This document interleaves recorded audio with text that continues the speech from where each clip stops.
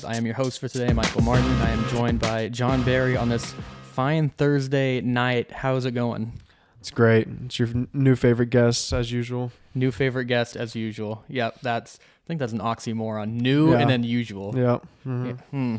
Overworked, just brain's not working right now. But the Thunder... 22 hours in 2 days. No big deal. That is not fun. No big deal. The Thunder finally rounded out their season last week and got their final loss against the Utah Jazz, where they got blasted by about 40. But they finally finished out the season. But we don't want to dwell on the bad things, like I just said. We want to talk about the good things. So I'm going to run through some of the best moments from this Thunder season. We can just recap and talk about it. Right. So number one, I think this is probably the best one, was Shea's first career game winner against the Clippers. He had that step back three. Was at that game. Was actually sitting nosebleed at that game. Just because one of my friends hit me up, said he got him some cheap, and I was like, yeah, I'm not doing anything else, so let's go. And ended up being a great game. I actually thought that game was going to be kind of one-sided too, but Thunder, per usual, when they're supposed to lose a game, go in and finish out the back stretch of the game, and came back, tied it, and then Shea comes down one, I think, step back, bucket, went nuts. But also it's just like, you know, there's another Thunder W that we didn't want. Like that was an impossible shot too. No, it's probably on here, but the other one where I think he banked it in, and then was it was against New Orleans, yeah. Yeah, or it was? Devontae Graham, yeah. Oh, yeah. Comes down on the other end, and like that one was nuts. Shoots it from like 80 feet out. Yeah. That's how you tank, though, right there. That is how you... That's expert tanking, yeah. Well, I think our game plan is to have somebody hit an 80-footer against us every game. God, I mean, I almost went to that game, too, and I was like, the two Thunder games I actually like attended in person this season would have been, you know, buzzer beaters, and they would have been the craziest of the season. Do you remember the dance that Shea did after he hit the buzzer beater? The one he said like to Baze he was going to do one. It was like the side. It was some like Lamar Odom thing he found from like summer league in like 1990 or something awesome. Like that. I love Shea. But next up, we got Josh Giddey becomes the youngest player in NBA history to have a triple double. I think that was 17, 13, 14. That was against baby. the Mavs too. Yep. Yeah, I remember the other night where he was really close to having one and he couldn't get 10 points, where he was just like putting up shots, and he couldn't get it, and all his teammates were like, yeah, I had no idea. Putting up shots. That's exactly what I hope he's doing this offseason. I think we all do. But no, that was a really cool night. This is a little bit off topic, but I know all rookie teams are coming out, and people are not talking about Giddey being first team enough, in my opinion. I've heard a lot of experts have. So you have the four guys who are probably going to be on there, where you have like Mobley, Cade, Barnes, and then probably Wagner. And then it's like people are going, they're like, well, maybe it's Jalen Green or maybe it's Herb Jones. Giddey, when he was healthy, was player of the month every single month in the West. He got a clean sweep. Jalen Green, you can just see just because of like, you know, he's scoring. He's a great scorer. He can rebound. He can pass it a little bit, but he's also got crazy bounce. You know, just like he puts on the highlights. So yeah, like but people are gonna be drawn to that. It's also first team all rookie for the year and not first team rookie for the last 8 games. Yeah. No, I agree with you from the stat line point and just what he's been. But it's like it's kind of hard with, and I'm just, you know, again, I agree with you, but like from others' perspective of like winning. Like, you know, Giddey puts up the numbers, but like clearly, like, you know, we're not winning, but there's like a point to that, I feel like. So that'd be crazy to have Scotty Barnes on there and Wagner and not Giddey, because like those are great players, but they're not doing what Giddey does. Scotty Barnes is contributing to a playoff team. With the Raptors, I'm saying he's like Giddey could do the same thing on a lot of teams that are trying to make a playoff run. Thunder aren't trying to make a playoff run. So, like, that's why I'm saying if, like, for, like, all rookie team, people are going to be like, oh, Giddey puts up the numbers, and he's a great young player. But, like, the Thunder also won 24 games or, you know. Which is more than the Rockets, but that's not the point. Yeah. Next up, we have Shea's logo shot against the Lakers where he yells, I'm him, after he made it. You remember he pulls up. They come back from 19 to beat the Lakers 107-104 Wasn't like in the Staples. beginning of like the downfall of the Lakers? Like, yes, way it was like the 6th game of the season. Right, yeah. That's when everybody started, you know, it already kind of started after the first couple games, but then, you know, after that, everybody's like, whoo, boy. Well, they had two different comeback wins against the Lakers. So they had that one Staples Center and another one in OKC. That's the one where Giddey at the end of the game threw an inbounds pass like directly to Carmelo. Those you would just think a team of like those all-stars and vets, like I know we'll get to them, but just like a team like that, they just didn't play smart a lot. They didn't play hard crazy. either. Well, that's when they're like, I'm 37 or I'm 36. It's like, well, I mean, you all made a kind of a old ass super team for a reason. It's not like you did that to play some pickup, which is kind of how they looked. Yeah, I went to one of those Laker games, the one in Oklahoma City, and Anthony Davis looked like LeBron didn't play in that one. No. Yeah, because I think I went to that one. Yeah, that's the one where Anthony Davis looked like crazy in the first quarter, in the first half. Right. And I'm there with my dad, and he's like, "This one's probably over. Like, we should leave like in the third quarter." I was like, Anthony Davis tends to kind of go on. He's not with like. We'll get to that. Okay. We're going down a rabbit hole. Next one up. This is another Lakers one. Trey Mann's poster on Wayne Ellington, where he said he got his first dunk since like high Buried school. him. Yes. No one knew Trey Mann could jump like that at all. And what's funny is he almost got him with the step back right before at the top of at the top of the key. If he would have pulled that ball back rather than do another sidestep dribble and pulled it back, that dude was falling. So. I don't. And then do the crossover after they go up for a poster. Trey Mann is very shifty. Yeah, Mark Daignault said after that he put a note in like his notebook that says Trey can catch lobs now. He's allowed to catch lobs. They jumped high enough. After that, we got fifth here. Lou Dort gets a steal from De'Aaron Fox and goes coast to coast against the Kings. Crazy. I mean, it's crazy, but it's also the Kings. When I thought, like at the end of the season, when I look back on it, I'm like, damn. Like at the time. What a play. Yeah. I don't want to take away from that. What a play. But wish it didn't happen. Wish it didn't happen. And two, it's the Kings. And it was like, the King. I could say we could talk about the Kings that would just bore you to tears, but like I think they got better after that trade with Halliburton and Buddy. I know that's crazy, but Sabonis is playing like the best basketball he's playing, and the Kings were really trying to make a desperate move. It was what it seemed like.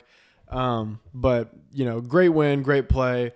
Shouldn't have happened. It was still the Kings, and the Kings were a poverty of a franchise. It's just wild, though. They have the ball coming up with like 8 seconds left. It's De'Aaron Fox versus Dort, and somehow Dort just gets in there and steals it. But Dort, it's Lou Dort. It's the best defender in the NBA. Now, what's crazy is those De'Aaron Fox. Like, if you want to talk about like quickness, he's probably up there as like the quickest player in the NBA. Him, Jalen Green. There's a few other guys. Jalen Green, it'd be hard because like he gets one step on you, he's gonna take off. Anthony Edwards. Ooh, yeah. You know what? Anthony Edwards or De'Aaron Fox is mine 1 and 2. And I think because if you watch, the Clippers game, like. And he said after the game, no one wanted to guard me. And he's it's like true. A nuclear no weapon. one wanted to guard him because he had that first step that's so explosive, but then he could take off from like the third hash. So it's like you pretty much have 2 or 3 steps. If he's like 5 steps outside the top of the key, you have like 3 moves essentially that he's going to make. And if he gets that step on you, it's over. And he has that football body where he just goes right through you. So if he steps back and he gives you a little push, a little love push, you're going to fall back a little bit, and he hits some of those step backs. So, yeah, huge game for him, huge win. And but I think if you, in like terms of quickness though, with the ball, if De'Aaron Fox is coming at me and hits me with an in and out, and Anthony Edwards does it, I think I'm biting on De'Aaron's harder. Yeah. Because he's Fox. He's quick. A lot of these we're not going to like. They're the best moments because they were cool moments, but they did end up in wins, which we're not happy about. But we're just going to cherish these moments as they are and not dwell on that too much. Next is Lou Dort scores 14 consecutive points in overtime against the Dallas Mavericks. I think that was without Shea. Just ridiculous. People are forgetting how good Dort was this year. Especially like against the Mavs. Like the Thunder were really good against the Mavs, right? Yeah. I mean, like that's 2 games we've read right there, 2 separate games that Dort went off and Giddey went off, and it's like, we're playing. I mean, arguably, this is probably one of the better Mav teams in a while. Mm-hmm. So, like, impressive wins too. Shouldn't have happened again, but Lou Dort showed his offensive game has improved drastically. Not just in that OT win, but over the season. That was a lot of exciting games and a lot of like heartbreaking games when you've won. Like I've never been like heartbroken when We've talked about that a lot. It's so weird. Where your team wins and you're like, I can't believe this happened. Yeah, like what? And when you're still thinking like, what the hell is the game plan here too? So like you've got, yeah. Next up, this one was another one I was in person for. Shea scores a season high 39 against the Rockets with Drake in attendance. That was awesome. I mean, first of all, what's Drake doing here? No one ever. Okay, he said he was there to visit a friend, and no one ever figured out who the friend was. So I have a friend who he works up and at the Jones Assembly. Mm-hmm. Like he's not a bartender or anything. He works as like maybe he's one of the managers.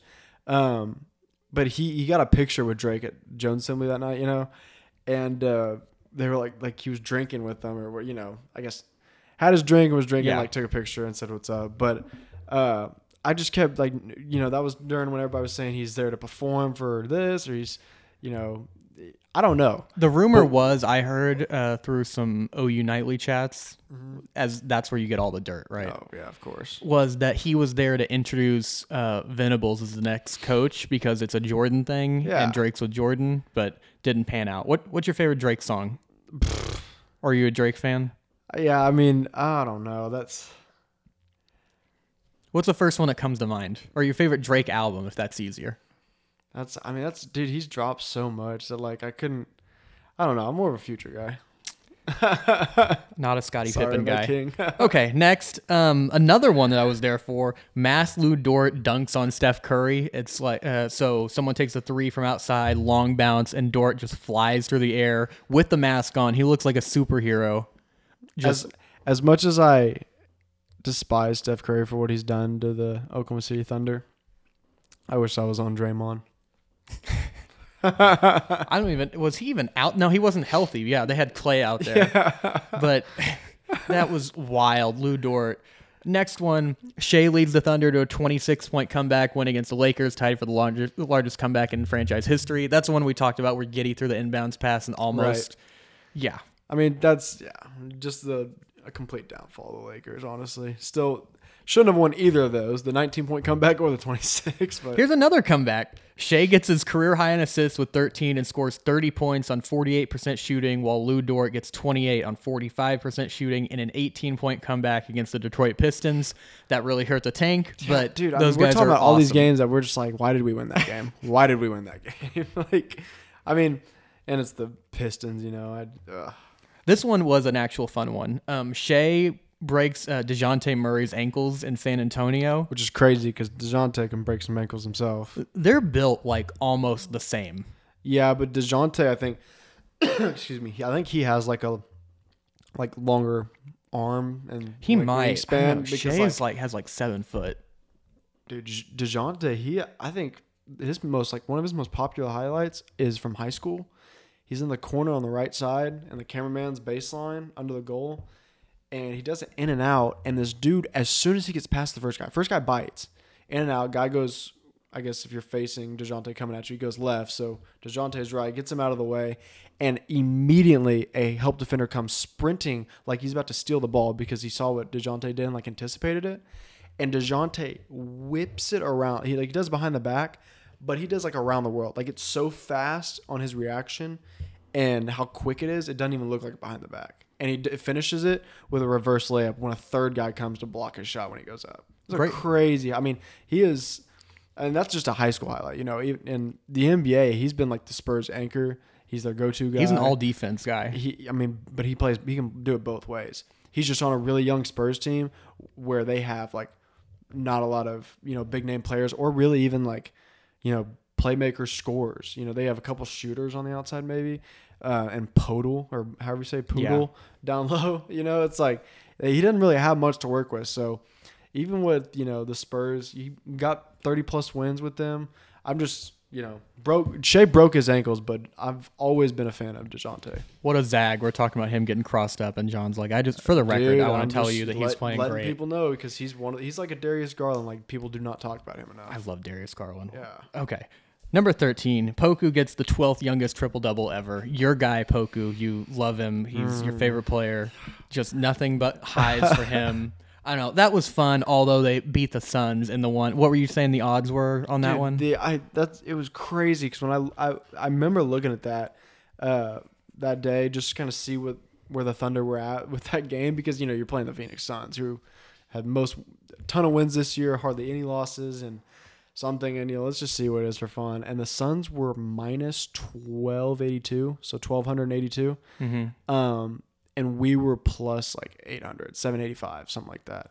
Just crazy number, And I'm like, man, there is no way in hell. Like, that means, minus 1200 for the Suns, it's like you put down like $1,000 to win like maybe $100, $120. Like, you're risking that to win. Yeah. So, that's how heavily favored they were.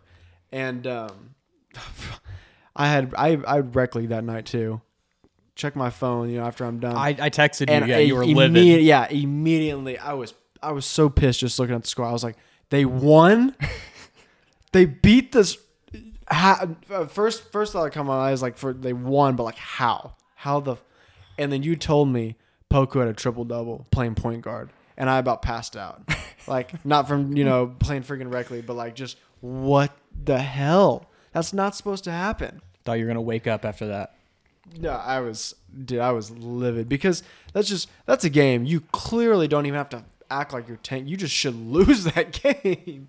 But credit to Poku, played point guard, clearly played well. Cooked Mikal Bridges. That's wild. Yeah.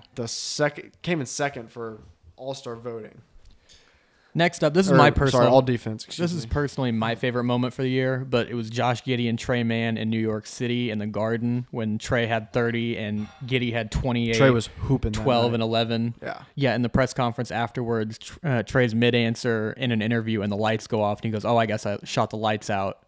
That was a big coming out party for those guys, though, where the national media had to talk about them. Yeah. It's good confidence for young guys, but also like, it's you need that. That's the balance. Madison Square Garden. You need, yeah. That's the balance. So we wanted them to tank, but at the same time, you need those confidence boosters to indicate you're going in the right way. I wonder when kind of going back to your all rookie team with Giddey and how like some people just don't like. I feel like he's not super flashy.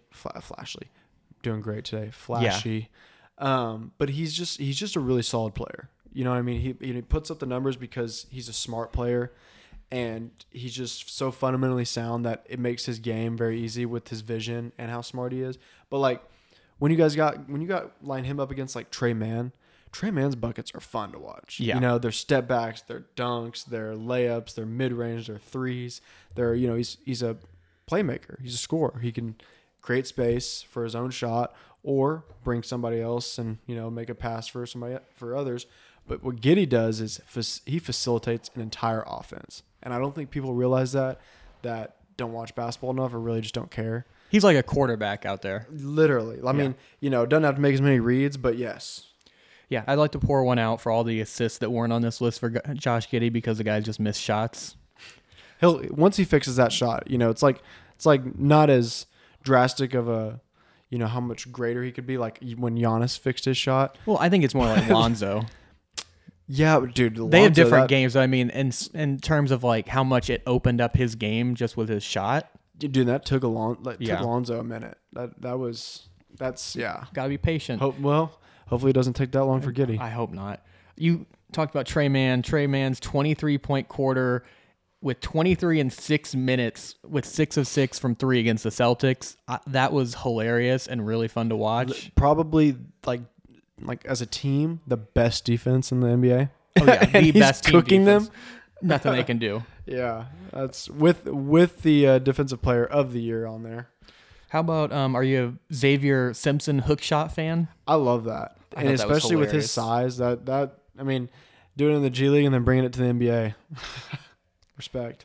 I think that's about it. Do you have any that I didn't mention that you really enjoyed? Yeah, shout out to my boy Lindy Waters for pretty much just the way he finished the season after going, on that little stretch with the 0-11 from 3, because he was brought up for a big part of, the shot making. But I think it's exciting for just the way he finished and the way, he set I believe a Thunder rookie record with consecutive threes made per game. That might be at least right. 4. I'm almost positive. I'd put money on it if I was able to. Well, I just said that Trey went 6 for 6 from 3 in that quarter. So well, I don't no, like oh, multiple games. Okay. Like as a that might rookie be as well. right. Yeah.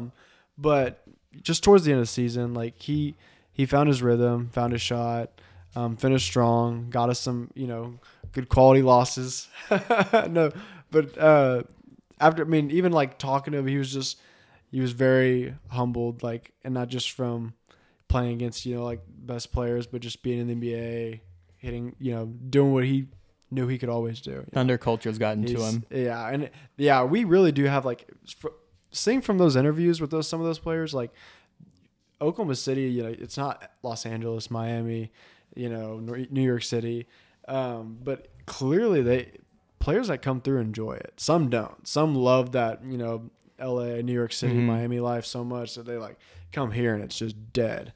But some like Giddy seem to enjoy it. No traffic. That's what he said. Yeah, I was just that when he said that, I was like, "Damn, that's it." That's the highlight of our city. That's what we're gonna put on the billboard. It says Oklahoma City light traffic. No traffic. Yeah. I was like, man, he has never been on I-35 at 5 p.m. on a Monday through Friday. Another play I enjoyed. It was a couple of them, but some of those inbound passes that Giddy had, where like one was to Ken Rich against Dallas, and a couple other ones where it's like end of game, and he just throws it to a guy wide open whenever no one's looking. That's what I'm saying. That vision and how smart he is and how fundamentally sound he is creates what his game is, and it's amazing. Like Russ, you had like the explosiveness, you had the crazy. It's the complete opposite. Yeah, like from what he does for like a triple double to where like what Russ would do, completely different. But it's awesome to see. It's basketball. It's beautiful. You talked about the exit interviews. I just wanted to get your opinion on this because it seemed like a lot of those guys are anticipating they're going to make the playoffs next year. What do you think about that? Because I think that it'd be cool to make the play-in to the end of the playoffs. I think they'll be in like the Kings range. Yeah, that all depends on how the draft goes. Well, it's that, and then you also just have to look at like and development in the offseason. That, and then like which teams are you jumping? Because like you don't just get to get you're the in the playoffs West, for free. so. Yeah. Because, I can just go through the teams right now. Pull up the standings and where we're at right before playoffs. They're going to be better than the Suns next year? Memphis. No. Golden State. Hell no. Dallas. Maybe. No. Luka's good for like 50 wins by himself. Luka's good for, I'd say, 35, 40 wins by himself. Truthfully. And which is still insane. I hope that's not downplayed. But, the Mavericks, unless Dinwiddie's, because he's their whole team started to play a lot better. But if they can keep that up, like with consistency for a full season, okay, I believe it. But like, I don't, and I also have never. Because of Dirk, the Mavs, have an NBA championship. But like with the way that they've built around their team, at least around Luka, I've hated it. Not been great so far. Next up, this one's a little bit of an to be determined because we've talked about Utah. It depends on what direction they go in. If they go total rebuild, if they clean house, we definitely will be, because that would mean they get rid of everybody, which honestly would be pretty crazy. I'll put that to the side. So Denver, no, Minnesota, not if they get Jamal Murray back. Minnesota, sadly no. Yeah, the Clippers, they'll get Kawhi back next year. I don't think so. If they get Kawhi. So New Orleans. Well, they're solid right now because CJ's playing out of his mind. Well, that, and I think they just have a solid roster of guys, and especially if they get Zion back. See, that's what I mean. This all, but even without him, they've been pretty good. It's all like predicated on the draft and like what players are coming back to play. It's really early. Like we're making really early predictions here. We'll skip them. San Antonio. I think that's kind of a coin flip. That San Antonio is kind of where we're at, honestly. The Lakers. The Lakers will be better next year. It'll be hard not to be better next year. They almost hit rock. They are at rock bottom, but like you could have hit rock bottom by being eliminated from the playoffs like earlier in the regular season, but. Yeah, it's only up from here for them. And then other than that, you have Portland, the Thunder, Sacramento, and Houston. Yes. There we go. Portland. Everybody on God's green earth, even probably like China League, might be better than Portland. Seriously. Next year? Right now. right now. Yeah. Well, next year it looks like they're going to get Dame back, and it seems like from all the what sources, are they going to do? I mean, that poor bastard. I know he ruined the Thunder organization at one point, but like that man, I really do feel for him because that's tough. All the rumors are that they're going to get Jeremy Grant, which Dame plus Jeremy Grant makes them better than the Thunder probably. Okay, but that's it. I don't work for the team. No, but like, I mean, I mean that as just like like that. I hope that's not all they do. Yeah, because Dame needs like if CJ wasn't enough help. You need more. They need actual defenders around him, but Simons really took a leap, so he'll be really good. I think he can give Simons could help on a 2-3 position, and then get like another scorer shooter at the 3, get a 2-way guy at the 4, and then maybe somebody better than what is it? Nurkic, yeah. Yeah, Nurkic needs to get out of there. Sucks. We talked about it. The Clippers are going to play the Pelicans tomorrow night, hence why we're recording today instead of Friday, because we both are basketball nerds and want to watch that until late in the night. Yeah, but there's also some stakes for the Thunder in that game where if the Clippers lose that one, they will be in the lottery and fall to, I think, 12. And since they're in the lottery, there's a 1% chance they could be at 1% chance at 2. It helps the Thunder 4. a lot if they lose. Yeah. It gives them another lottery pick, which can be used. It could jump, which would be great, or it could be something like at 12, where the Thunder could package it to move up, or just pick at 12. So before we get to that, I wanted to ask you this. This is a weird hypothetical. Mm-hmm. This will never happen in a billion years. We'll knock on wood in hopes that it will. Okay. The Thunder somehow get the number 1 and number 2 pick in the lottery. What is something you're willing to give up for that to happen? I'm willing to give up Chick-fil-A for a year, which the people who know me, that's a big deal. My left nut. I'm just we're gonna skip by that. Dude, I mean, for the first and second pick, because you're talking like we could get, Jabari and Chet. Or Jabari and Paolo. Yeah. Boy, are you kidding me? Yeah, that'd be insane because with just both those guys, you're bringing two-way players, very efficient two-way players. Now, raw. You're gonna have to mold them, develop them. But they have skill. But they have high ceilings. So what do you think is going to happen with that game between the Clippers and the Pelicans? What's going to be the big factors? I know you were talking about before we started recording about Terrence Mann.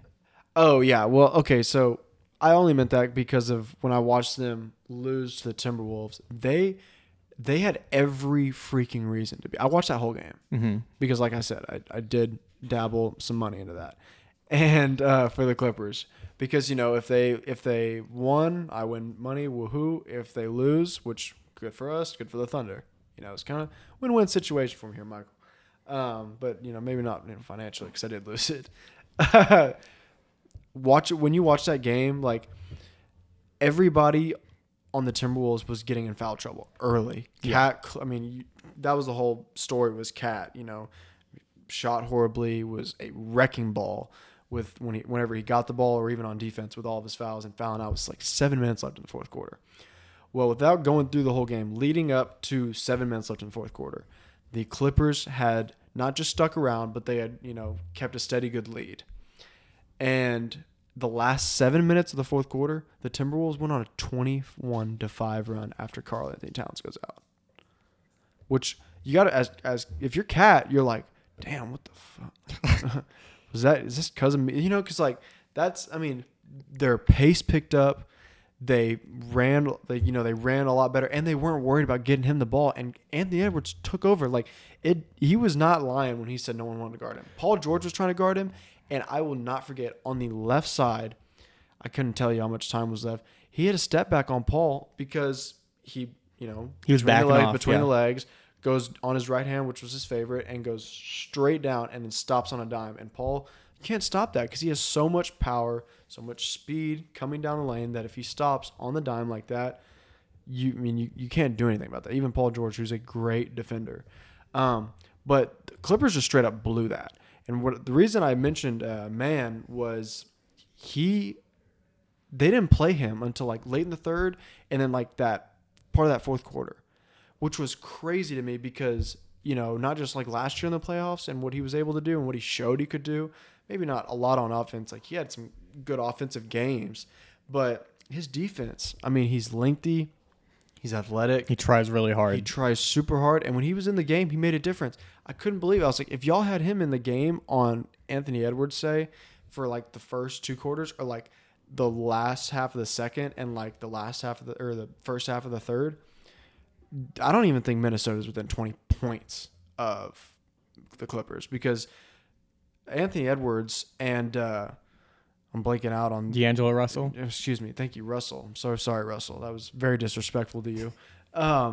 They snapped. Now, D'Angelo, it took a little bit. Anthony Edwards started out like, hot for the Timberwolves. I think after his 3 shots that went in, they were like the next 5 or 6 they missed. So, I mean, because of them two, but you stop one of them, that game is clearly the Clippers, which it was leading up to that 7 minutes left in the fourth. So, going against the Pelicans, it's like if you let like CJ McCollum do what Anthony Edwards or D'Angelo, like what they did to you before, I mean, Clippers are definitely going to lose that game. Yeah, it'll be a good matchup between Herb Jones and Paul George, one of the best defenders in the league. Not on Herb. Great nickname. I was about to say when Herb's not going to get the ball unless it's like a cut or a trash rebound on offense because the Pelicans, if they're smart, they're going to do what they did the other night with CJ and is let him go to work because when he found it, he couldn't. I mean, there were a couple plays he was getting in the paint and just stopping on a dime for a pull-up, and someone's right there in his face. And doesn't matter. Him. Yeah. Yeah, I think a lot of it will be determined by who gets to, I guess, put their imprint more on the game in terms of you have the Clippers who love to go small, and then you have the Pelicans who have gone really big recently with Valanciunas and Jackson Hayes. Mm-hmm. So I think it'll be a big determination between on who wins based on which style kind of wins out. And I kind of like the Pelicans. Like I want them to win, obviously. I kind of like that matchup though of having Valanciunas down there to beat those guys up. For majority of the time though, Clippers do have Zubac in. Yeah. Am I saying that right? Yeah. Okay. I botched those names so much. But they'll have Zubac. They'll have one of the Morris twins. They'll have some other guys, but they don't play with like a ton of size. He's been averaging like 16, 17. Mm-hmm. Very solid. I should not count him out because he did play well the other night. But it's just like, when they do go small ball, if I'm the Pelicans, like the Clippers aren't a threat when they go small ball. They really aren't because they're one of the more efficient 3-point shooting teams in the NBA. So like that spreads the floor a lot because when they are hitting like Reggie Jackson, Paul George, or Nicholas Batum, if he catches out and gets a little hot, they can be like trouble because they're spreading out so much to where they drive, kick, 3-pointer, and that's kind of their game. Let Paul George or one of them go to work. So I don't know. If you're the Pelicans, because you could draw out Valanciunas with PG. Like every time, what I would do if PG's in the game and Valanciunas is in the game on defense, I'm drawing out a pick and roll and I'm getting a switch. Well, if they're not switching, they're hedging. Paul George is gonna eat that up all day. That's why they've been playing Jackson Hayes. He's like the weak side guy, like kind of how the Celtics play Robert Williams and Al Horford. Well, it's basically that they have Valanciunas. If he gets switched, you always have a shot blocker on the backside to kind of protect that once he gets in the lane. Yeah. And then one guy, but it takes away on offense. Yeah. One guy we didn't even mention is Brandon Ingram, who has really, really shined this year in a bigger role. One of the best mid-rangers in the game. Yeah, him and Paul George going back and forth, and he's a great defender too. So it'll be really important, but I think a lot of it will come down to pace and some of the athleticism. Foul trouble. Yeah, foul trouble. But that's a big thing Minnesota threw out them was like, we're just going to run and we're going to be these nuclear athletes like Anthony Edwards. Of course, there's no one like that on the Pelicans, but just having athletes because a lot of those Clippers guys, they played a ton of minutes this year, and I think you can run them down a little bit. Do you know what happened with Kennard? I don't even know. Was he getting played off the floor? I don't remember him doing anything. Is he injured? I can look that up. I know we should know this, but like I realized like halfway through the game for the Clippers when they lost, I was like, where the hell is Luke? Because like that's one of their daggers. Like he is a certified bucket from the 3-point line. Well, and it'll be very big determined by a former Thunder guy and Reggie Jackson. What type of day-to-day is Luke Kennard? So weird. So he missed that one, but he's day-to-day. He could end up playing tomorrow night. That'd be crazy because that'd be a huge boost for them. I'm serious. They really missed out on him against Minnesota because they had 3-point shots that went in, like because they are good at it, but like he adds a whole different element. Just a consistent spacing, and he can handle the ball a little bit. Oh yeah, and pick and rolls. Yeah. We mentioned, that's going to impact the draft. Hopefully, if the Clippers lose, something else has impacted the draft with Shaedon Sharpe, 5-star prospect, looked like the number one. I think he was the number one rated overall guy for next year's number one class. all around. Like Yeah. he is the guy in this class that reclassified for this class, and is entering the draft. It took me a second because I forgot what high school he goes to, but he goes to an academy in Glendale, I think, Arizona. Averaging, what was it, 22, 6, and 7, I believe. 24 and 6 as a junior. And I believe that was in the Nike EYBL circuits. So you're already playing the best competition, high school in the country. But he's 6'6", 200 pounds, all around. Just he can handle the ball, score, shoot it from the 3-point line. I believe in the EYBL he was top 5 in 3-point shooters. He's just a guy that every college wants. Everybody wants him. But like you and I have had this conversation before with college basketball and the NBA. NBA G League's offering you a 6-figure contract to come and be essentially like either a number one pick in the draft or just come and start playing in the G League immediately. How are you gonna turn that down and be like, oh no, you know what? I'm gonna take this full ride offer and go to college and make like maybe $50,000, maybe $100,000, because I am the number one recruit. Some schools will pay that. NIL and stuff like that. Well, yeah, NIL quotations. Well, you know what I mean. Sean Miller at Arizona paid DeAndre Ayton $100,000 for a year. He got busted for that with FBI getting involved and stuff. But he, with players like Shaedon Sharpe, and you got G League and college basketball, like you're gonna take the money easily. Especially when it's essentially like a tunnel straight into like the NBA. Like you're gonna do that because that's your dream, anyways. But he is a really good player. If people have not seen his highlights and seen him play basketball, I would highly recommend it because like he's going to do fine in the NBA. I'll tell you that. Yeah, he looks like a really good shot creator and a really good shooter. I think you're kind of bearing the lead here because he didn't play at all this year for Kentucky. He sat out the entire year. No. Yeah, he never played for Kentucky. Yeah, that's what I mean. Yeah, in high school. So it's going to be kind of hard to evaluate him because he hasn't played against anybody in a year, basically. Yeah, but okay. So here's what the thing: what G League guys, at least what scouts, I think look at is in those EYBL circuits, like that I mentioned, like with his stats and even like as a junior, what he was averaging in those, and because in the EYBL circuits, like that's when Trae Young and Michael Porter Jr. are playing on the same team and they're playing against like a Ja and a Zion. Yeah, it's like you're playing against future NBA players, like these EYBL circuits and these AAU teams, and especially the ones that are sponsored, that are in these in Nike, Adidas, Under Armour. You are playing future NBA players from every team, or possibly, some of them are still going to be going to college and they might bust, or But as far as what like scouts are seeing, it's like a lot of these guys are really, really good basketball players. So it's it's not. You're not playing competition in college where you could be playing 22, 23, 24-year-olds who have been playing college for a while and, at a faster pace, stronger, bigger. I get all that. But you can just, if you go to those, like if you watch any of those games in the circuits, whether it's Adidas, Under Armour, Nike, I'd probably say Nike because a lot of the, players love going and playing for those sponsor teams because a lot of the gear and everything. But they are hoopers, man. It's no surprise. Like, and I agree with your experience part. I really do. But like you saw with like Jalen Green when he went straight to the G League and then comes out and gets drafted. It's just more the skepticism that it's been an entire year. Yeah. That it's like of not really seeing him play basketball. It'd be one thing if it's like he's going straight out of high school into the league and we can go, oh, well, this is what you did in the last calendar year. But it's been like a total blank slate of just nothing. Like the only tape out there of him is like warming up and then sitting on the bench. Right. But where would you put him, I guess, in the hierarchy of the guys in this year's draft, being a little bit more of an uncertain commodity? Well, of course, I'm going to take like Jabari or Paolo or somebody, somebody they just played a year of college basketball, like, of course. But like a lot of okay, let's put a perspective of like a college football scout who's going to recruit a high school football player, like let's say a quarterback. Well, let's say an NFL player or an NFL scout that's looking at a college quarterback.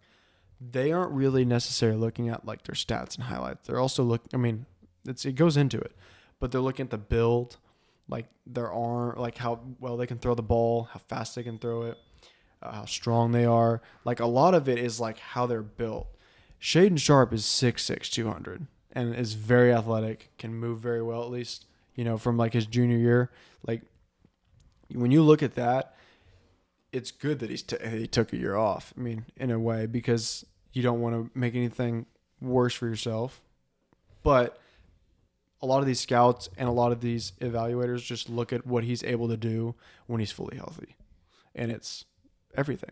He can do everything. I mean, he can rebound, he can pass, he can score very well. And, you always want scorers on your team. So where he goes and how high he goes, I don't know, because, like NBA, I mean, they're probably taking that into account, obviously, is how, taking a year off. I mean, what's he going to do? What's he going to be able to do? How long is this going to, but you also look at Zion, it's like teams are, and the Pelicans are taking care of him, and he probably could have been playing too, within, I don't know how many months, but definitely recently, just what the highlights we've seen and what he's been able to do, 360 reverse windmills and like a layup line. It's like, it looked pretty good to me. Like, but I mean, it's not just like the highlights and watching what they do with like fundamentals and, looking at their IQ of the game and how they see the floor. And, they also build, and I thought that's a big thing too. Well, Anthony Edwards. Well, yeah, I mean. Well, that's what I mean is like he didn't have a lot of the raw basketball skills, but he just as an athlete. Some people disprove that statement of like build, and I thought like Trae Young like disproves that. You look at him and he's 6'1", he's not crazy strong, he's not big broad shouldered, but that boy can get a bucket. So when you see him in his EYBL highlights, like with Michael Porter Jr., every summer when he played in those, he'd come back a better player every summer. For 4 years watching him from freshman year to even senior year, every time he went and played in those AAU tournaments, he'd have a better tournament or like a better summer and then come back and have a better high school year. Because, like I'm saying, those circuits are full of talent. Iron sharpens iron. Yep. All the time. And it's every weekend. I mean, those guys don't stay. Every weekend they have a tournament. So it's like you're never done playing basketball in the summer. It's all the time for those guys.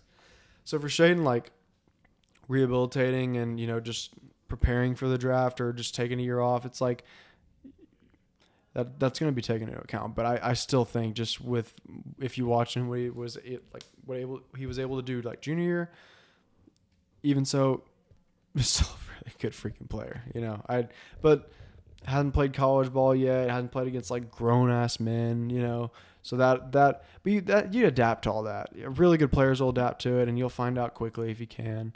And I'm sure, GMs and scouts are probably okay with that. And we'll learn a lot more about him just through the interviews and workouts and stuff like that. Well, you look at like the Spurs, they have the Primo guy, and he's like 19. He's younger than Chet, Paolo, and Jabari. He's the youngest. Yeah, one. He's super, super young. But dude was playing basketball in the NBA and he was fine. Like he looked fine. I mean, I'm not saying I saw him was like, whoa, like, look at that drive. But he doesn't look like he doesn't belong. Exactly. Yeah. So it's like when you got guys like that, like Shaedon at 6'6", 200, like he probably will fit in pretty well. You know what I mean? And just like with his ball handling, his shot making ability, accuracy shooting, like he's top 5 in a Nike URBL circuit for 3-point shooting is pretty freaking hard to do. I wouldn't even top 5 in my rec league center. Against some old guys who work at like a paper mill or something like that. 38 years old or something, it's like, yeah. And he's playing against, guys cats that don't stop moving. Like I would think about it like in the old days of like how we would, guard guys who just don't stop moving.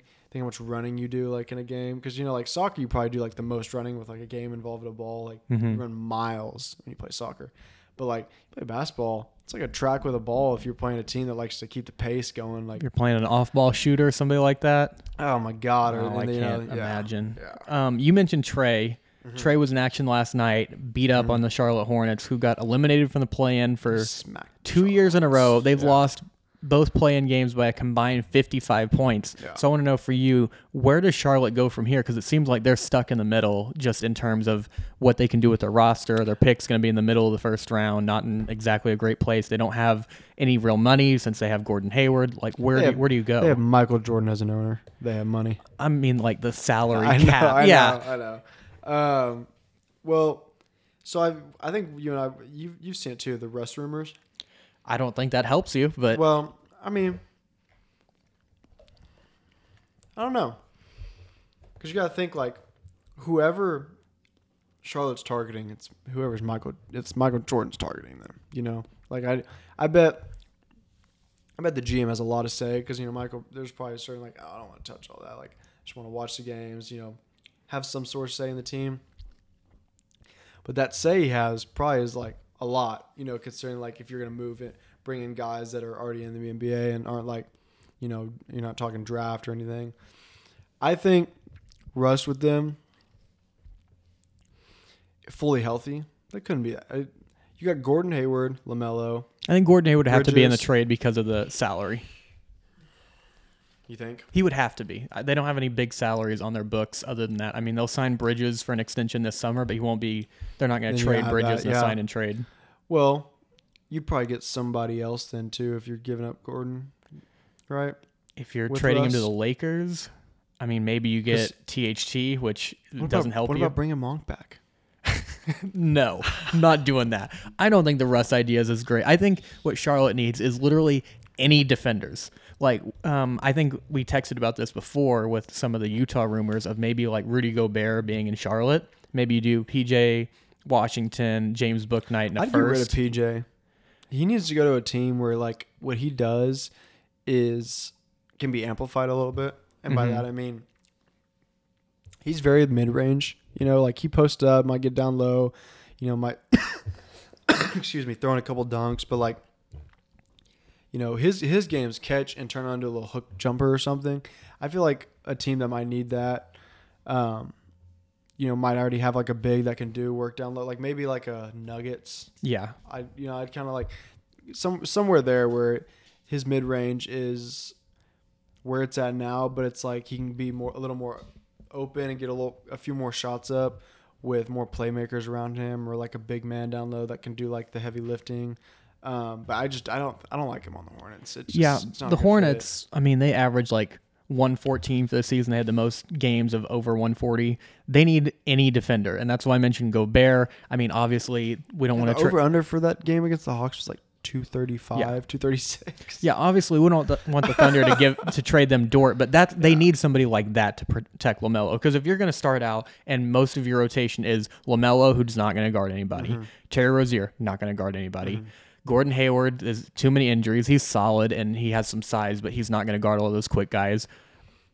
Miles Bridges is fine as a defender. Yeah, kind of. He's pretty athletic, but he's not somebody who you're like, you can put it in like lockdown. He might beat your shot off the glass, but like, you know, you got pretty brick feet. You know what I mean? And then like their centerman, it's like a Plumlee brother and Montrezl Harrell. That's what I mean. Like you need to go get Rudy Gobert, Miles Turner, somebody like that, and then get somebody else who's like a 3-and-D wing or a guard, because they have enough offense and shooting around them. Get Miles Turner, and Charlotte can do whatever. Well, let's just wait a few years for that. I'm banking on some other guys. But part of the reason why I bring up Charlotte is this is exactly what people want the Thunder to do, is just be in the middle, because the Thunder could be Charlotte. Like, so Charlotte, basically, they draft LaMelo and they sign Gordon Hayward to a max deal when they didn't have to. The Thunder could have, like 2 years ago before Giddey, they could have signed. They had Shea. They could have just traded for Bradley Beal and they'd be in the play-in in the same situation. Well, that's something we thought was going to happen. Well, in Charlotte,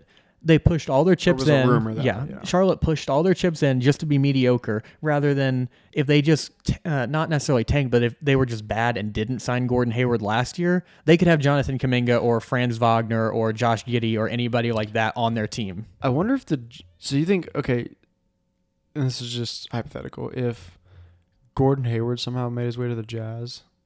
I know that would be terrible. I don't think he'd. Well, because you already have Bogdanovich, and you could probably make a swap for him. Because I think Gordon is, when he's fully healthy, he's way better than Bogdanovich. I think it's more you kind of already get like out of Bogdanovich is like the 3-pointer jumpers sometimes, my little post up, but like I think he's a worse defender too, but like I don't think Gordon Hayward can go get traded back there after leaving Utah, and those fans are insane. Oh, well, like, yeah, that's a good point. Utah fans are pretty like grudgy and ruthless. Oh yeah. Yeah. No, but this is what I mean with Charlotte, where it's like they pushed all their chips in and now they're just mediocre, and it's like, where do you go from here? Like, how much more excited would you be about them this year if they had Kuminga as like look, now they have a defender, or if they got even Davion Mitchell or somebody around that I don't range. even think like those guys would have made a whole lot of difference Well, for them. I think you'd have I think more of their problems was like how you're saying is Yeah. like they just threw it together. Like there's other franchises that have done this, like this year even, or like even last year was they, they wanted to make that like push, like playoff push, didn't get it, and now you're kind of in a position where it's like, okay, you can either add to this pile of shit or you can clean it up and start over, and it's like the Thunder, we realized that after Russ and PG, it was like, oh, here we go. It's like heartbreaking time, but it's time. And we made that decision to start the rebuild and start from scratch. It's like, it's okay to do that, but it's like, I don't understand people's like this in the next 2 or 3 years, like you got to be like here. It's like, no, it's not really how like a playout, like a championship work, especially not in today's NBA. Not with the amount of talent that can be on one team. It's like, it should be like illegal, like, like a crime, but it's, you got all these players who, KD recruiting dudes to Brooklyn, or, LeBron recruiting all the, 2010 vets to come out and, play with him in LA. But I've talked about this before. You can't microwave a playoff contender. Like, you need to let it kind of grow and be organic. I think exactly. Atlanta's sort of in a same situation now, where the only difference is Trey's way better than LaMelo They almost right now. made it work, which is crazy. I know, but like you're Throw seeing them back now, and it's like, okay, well, we had that run to the conference finals. What now? And it's like, well, we had to trade Cam Reddish. Gallinari's on 1 foot. Yeah, you was about to say, you don't have to clean house with them. You just got to get rid of all those vets that you have. Yeah, but it's like, well, where do you go now? But that's a topic for a different day. We need to finish out with the most disappointing team in the league. Who we've mentioned a lot already. This is our last goodbye to them. We're burying them. The Los Angeles Lakers have their season ending. Like, gone. They suck. Lay words I can't use on this podcast. I'll just let you take that. But the Lakers, I don't know. It's just so disappointing. This was something that was just like destined to fail from the beginning, just a bad roster. They gave Frank Vogel, who is a good coach, who's a good defensive coach, they're like, we're going to give you 0 defenders, 0 shooting, make it work. Okay, hold on. Malik Monk gave you shooting. If Malik Monk is your best shooter, Malik Monk's a damn good shooter. He's a good shooter. That's part of his like whole game, even like through high school and college. He's like a J.R. Smith, like inconsistent shooter though. Well, he's not a Trey or a Steph or a Duncan Robinson type 3-point shooter, but he's a bucket. Like, that dude on their last game had 49. I don't remember. I watched that last game because of Austin Reeves, by the way, who we both need to eat our medicine for that. No, you refused to. No. You're keeping your mouth closed, but I opened wide for that because I was like, you know what? I'll take the hate for that because I was so wrong about Austin Reeves. So Austin Reeves will probably never hear this, but I'm gonna say it like he is, and I'm so sorry because I'm cutting all this out. I don't want to hear it, dude. Okay, regardless, Malik was a good shooter. Carmelo, like he should have been. The Lakers had pieces. Listen, they had 0 two-way guys other than Anthony Davis and LeBron. Well, yeah, but LeBron's not going to try. But hard Anthony on Davis, defense. you want to talk about like I've said it so many times on this podcast about Anthony Davis, how disappointing his season is. Truthfully, listen, he's had a great career of basketball. Like he is a great basketball player. But you are right now supposed to be in your freaking prime. You should be dominating. He has the skill and the build to be the best player in the world. If he maxed out, like if you just gave him like Giannis' he has a better shot than at least in my opinion when he's hooping. Maybe not. Jokic is tough, but like if you put like with Embiid, Jokic, Giannis, like. He is a better shooter than all of them, but maybe Jokic. You know what I mean? And like, great post player. He's crafty with the ball. And I can not as crafty as Jokic, but he's probably the best defender in the world when healthy. When he's healthy, you may not score on him. Like, or you know what I mean? Like he is. I don't get it. Like I know he hasn't been able to stay healthy. I know he's had issues, but like, these injuries have like some of them have just been he consistently tweaks the same. I mean, it's ridiculous. I'm just saying, like, a lot of finger pointing at the Lakers with the teams, like our players on the team. But no one should have more fingers pointed at them than Anthony Davis. Yeah. Seriously. I mean, the Russ slander was ridiculous, and I got that from a certain point, and I'm a huge Russ lover. Like, I, will die for that man. But, I mean, he did have some rough games, but he's not supposed to be, like, taking over this Lakers team. That's ridiculous to ask of Russ with all the guys he had on the team. And with LeBron, the GM on the team, like, just with Anthony Davis, his age, where he should be, he's just not where he should be. The Lakers were not the team that they should have been. Like, it was I know a lot of people loved hating on it. I did too, but it was very, like, it sucked watching that because you just know, like, all the guys you and I grew up watching, that's like, damn, those dudes are getting old. Oh, yeah. Like, they're getting old, man. I think you mentioned it with Reeves because he has been really good for them as much as I don't like it.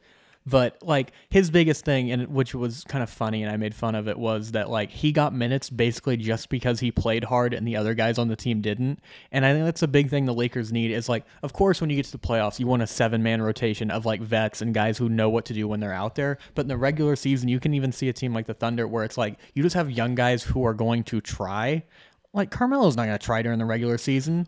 Trevor Ariza, Dwight Howard, DeAndre Jordan, those guys could care less about the regular season. Go get some younger guys who will kind of carry the effort load for LeBron, AD, and those guys. When I watched that game against the Nuggets in the very end of the season and watched Reeves drop a 30-point triple-double, might I add.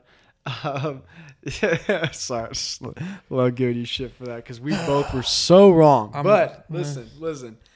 Watching that and watching, like, the young guys for the Lakers and even, like, Malik, even McClung, Reeves, you had all these guys, like, you had these young guys and you didn't let them do anything and you never played them. I get it. You were trying to make I know you were trying to make a playoff run. I know you were trying to use, like, the guys I mean, I don't blame, like, Reeves was like, I got to play with, like, 6 Hall of Fame or, like, 6 really good freaking players that have been around for, a decade. And it's like, that was really cool, but it's, I can see why you'd be crazy to play those guys over them. But you really should have. For energy, for a boost, for just a different set of players that'll actually try their ass off. The Lakers never did that. I could not imagine watching a Lakers game, like as film, and seeing all the standing around, not from everybody. When a rebound would go up, like, it just didn't make sense. Like, it looked like they were playing like your local YMCA pickup. Yeah. Obviously it'd be balling the fuck out, but they just seriously, like, when you watch their games and you watch all the highlights, every one of them were doing something super lazy.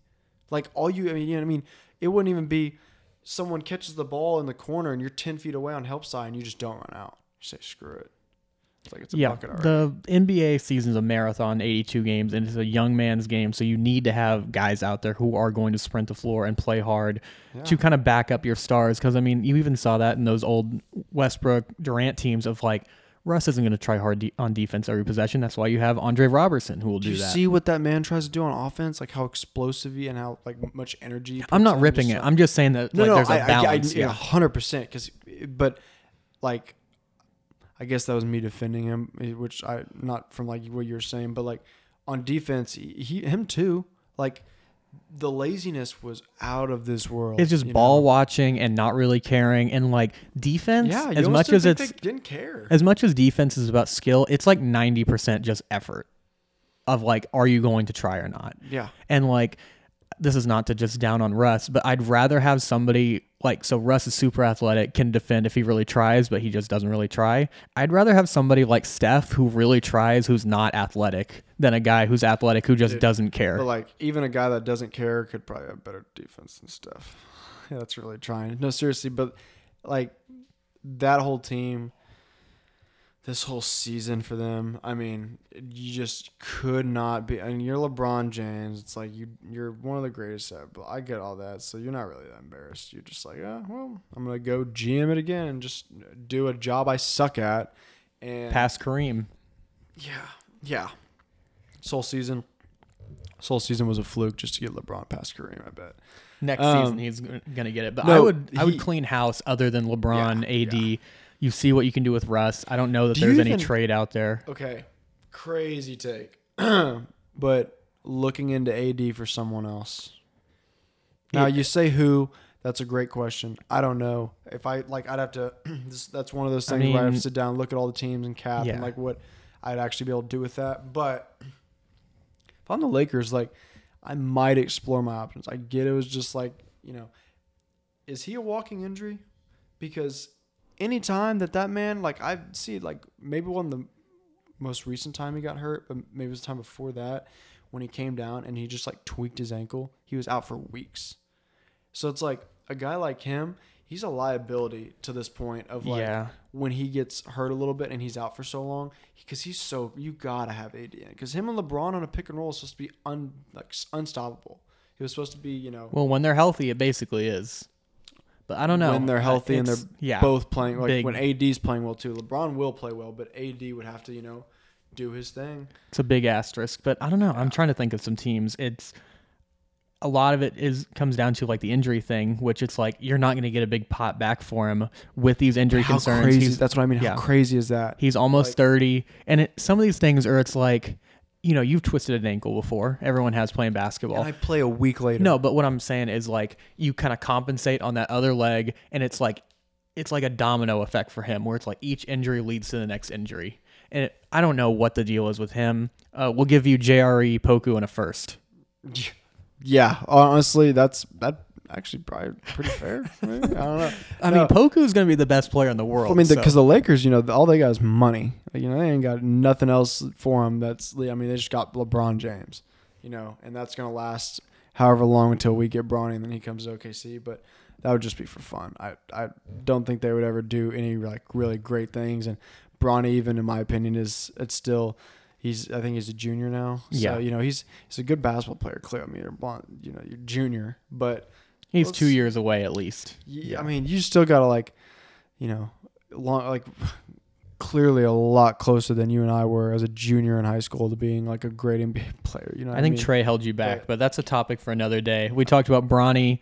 We'll get a low blow. We'll get a breakdown of Bronny next week, like we got with Shaedon Sharpe, and we'll break down high school tape of John. And you know what? I still don't know which. None of my friends have admitted. Maybe one of the coaches did it, like as courtesy. But there's a huddle of me where it's just a picture of me on the bench, and there's no highlights. It's just like the Patrick Beverly clapping high five, dude. Do not. If we're gonna talk Patrick Beverly, you need a whole hour for me because I will rag on him. I do not like his basketball game. I don't like the way he plays. People love his shit talking and his how he plays defense. The way he plays defense it's completely illegal. He fouls all the time. He just might clean it up a little bit around the ref that's like calling it, but that sucks. We'll have plenty of time for Patrick Beverly slander when we break down him versus the Grizzlies. The way he ruined a Oklahoma City Thunder's final, I will never forget. Thank you so much for talking to me about this. It's been fun. I'm really excited for the playoffs, and we'll get some more breakdowns. A lot of fun basketball to come. But thanks for listening, and we will be back next week.